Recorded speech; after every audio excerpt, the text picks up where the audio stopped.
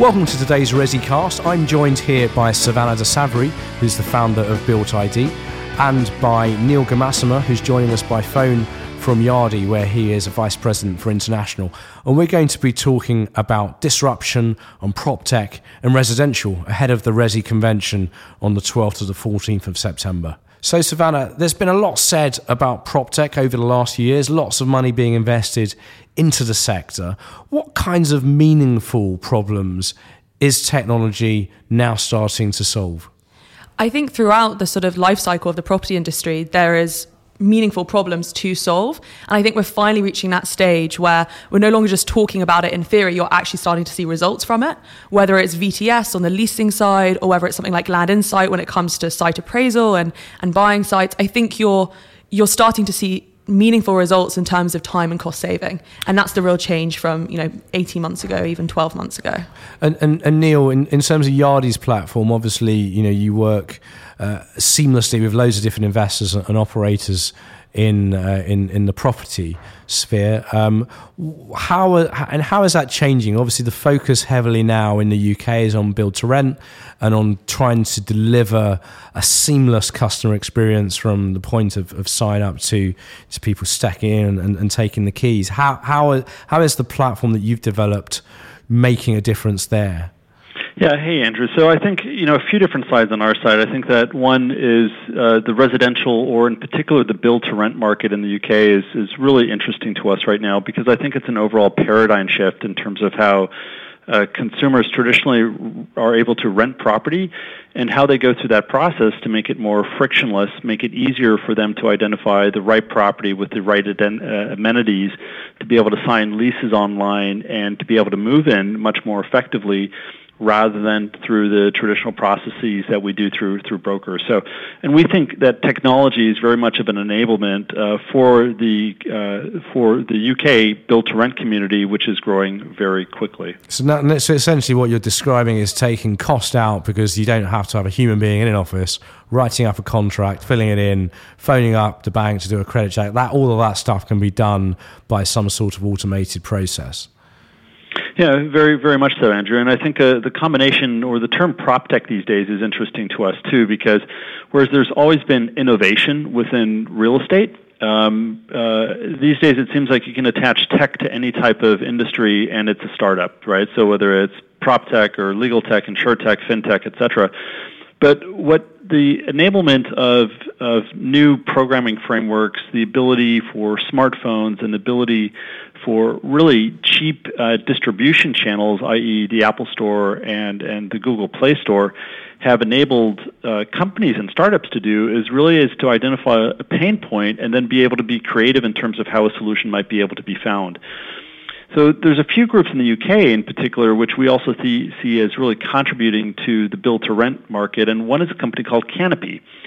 And so this is a group that is a startup. They've been around for about 2 years in the UK, and they've been very focused on trying to create a marketplace for deposit-free type of renting, so that the community of what we'd call, let's say, the generation rent, so especially the younger millennial community or people who are just looking for their first or second apartment, they are not tying up a month or 2 months of deposit and capital into their real estate bond, but really in terms of looking at other ways to make that process better.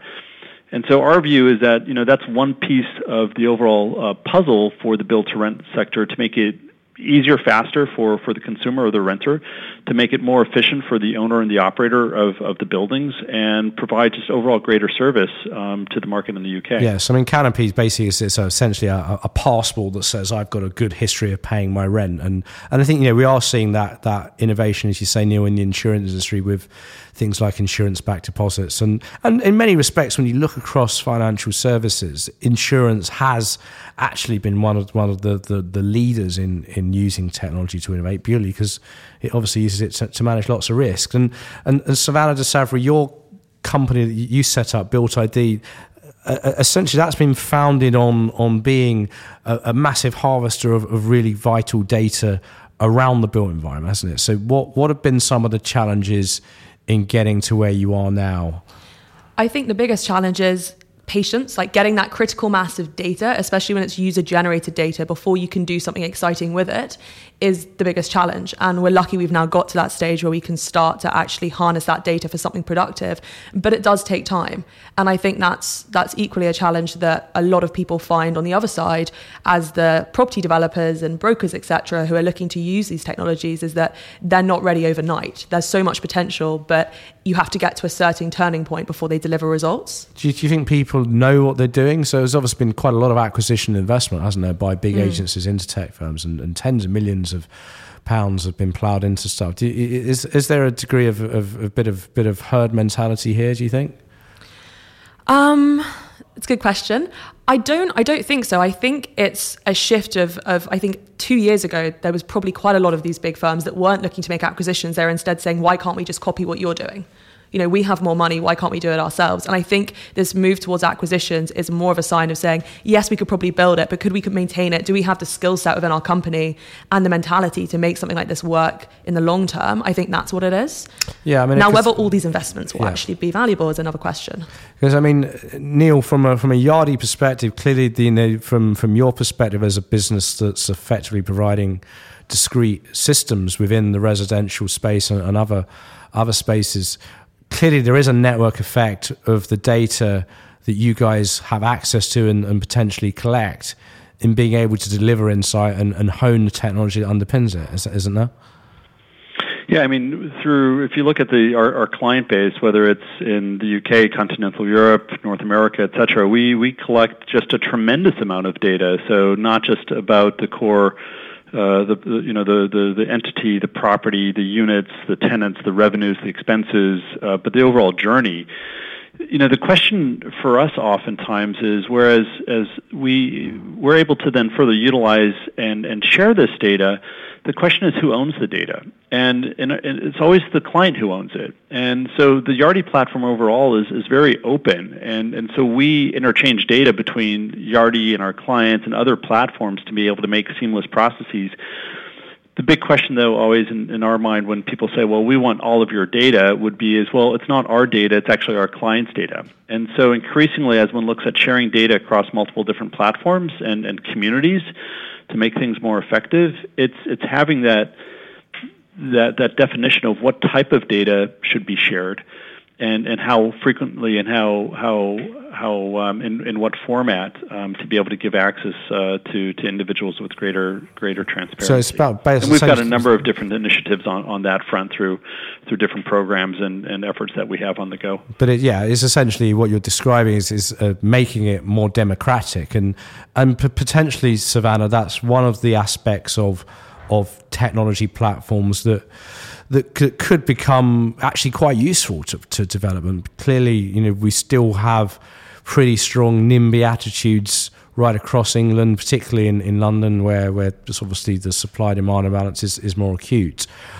You're now looking to pivot towards community engagement using the platform you've developed. What are the sorts of meaningful ways that you're going to be able to enhance that sort of community engagement process, which often isn't done very well, is it here? I think the main way is just by appealing to that sort of mass, silent, disenfranchised majority that don't engage with the traditional means. You know, they're not going to go to a meeting. They don't have the time nor the inclination to engage in that way. And I think there's lots of examples in PropTech of companies that are seeing opportunities to create digital channels for engaging with a community, whether it's something like Office App, which does so within the community of the office building itself, or whether it's within, you know, making it easier to collaborate with your consultant partners. I think this is a big theme we're seeing in PropTech. Well, what's the incentive, though? Because, I mean, there are all sorts of apps, and anybody running a business will be bombarded with everything, whether it's Facebook for Business or Slack, all these sorts of things. And it does strike me sometimes that we get a little bit potentially oversupplied with ways to engage, and it's less about having a channel and more about having the inclination. So from your perspective, obviously, you know, you talk. You know, that's a very good point you make about the silent majority who really don't care about most of the things in development. But how do you engage them if they are too busy doing what they're doing, going about their lives? Well, what is it? Why is having an app going to make them engage in a way that the current planning process doesn't? Because I think that the key reason is because we don't have any methods at the moment by which they want to engage. You don't feel like you have a voice. The reason they don't engage isn't necessarily just because they don't have time. It's because they don't feel like they can make a difference. It's trying to combat this impression of property developers being these faceless, organizations which impose things on the built environment and not someone who actually cares about their opinion or wants to hear from them. It's this idea that this apathy of why would I engage if all I can do really is object? I can't help shape in a productive way. I think that's the challenge. And it's a fair point. And Neil, obviously, you're not from around these parts, given your accent. How different is it in the States when it comes to engaging communities and generating that level of public consensus around real estate development? Well, I think there's a variety of forms and formats, and I would say it's not too different than how other international markets work, whether it's in the UK or in the Netherlands or Germany or in Australia, New Zealand, as an example. But I think that it's enabling individuals to have a greater voice and to be heard, but still through a framework that allows decisions to be made.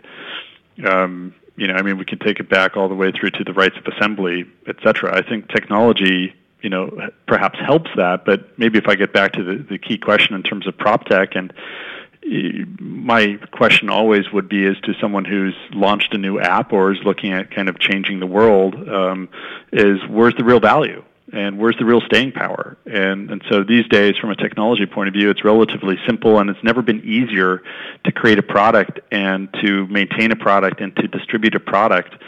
It's never been easier based on the cloud and AngularJS and other channels of distribution, but we often forget about where's the value really, and where's that staying power of the value, and who's the value to. I think that needs to be a greater focus oftentimes. No, and that's a very good point. So look, wrapping up then on today's ResiCast, what one thing, Savannah, do you think is going to change the landscape of technology in the real estate sector over the next few years? If there's one thing you think could happen, will happen, should happen, what do you think it is?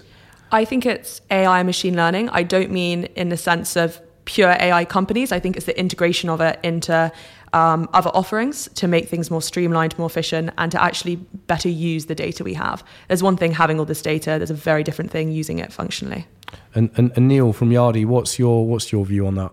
One thing that could, should, or would happen over the next few years to change the landscape? I see the biggest disruption in the residential market as an example is continued pressure on your traditional agencies or your letting agents and the market going real time between the owner and the operator and the resident. So the ability in terms of, as other markets have totally been disrupted, whether it's the travel agency industry or even hotels with Airbnb and others, is the ability to identify a space that one wants to rent, make it seamless to be able to go through the process of renting that space and then moving into that space and getting better services that one gets today, and having that as an overall better experience. And I think the biggest disruption there is, again, to the value that agencies or brokers today traditionally provide, and I think that's under threat.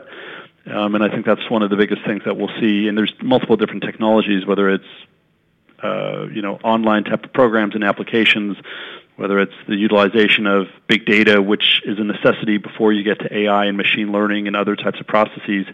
But the disruption in the process is what we see as the biggest thing coming to the UK. Excellent stuff. So more democratic, more collaborative, and hopefully for everybody concerned, more valuable. Thanks very much, Savannah de Savary from Built ID and Neil Gamasima from Yardi. Thanks very much, Andrew. Thanks.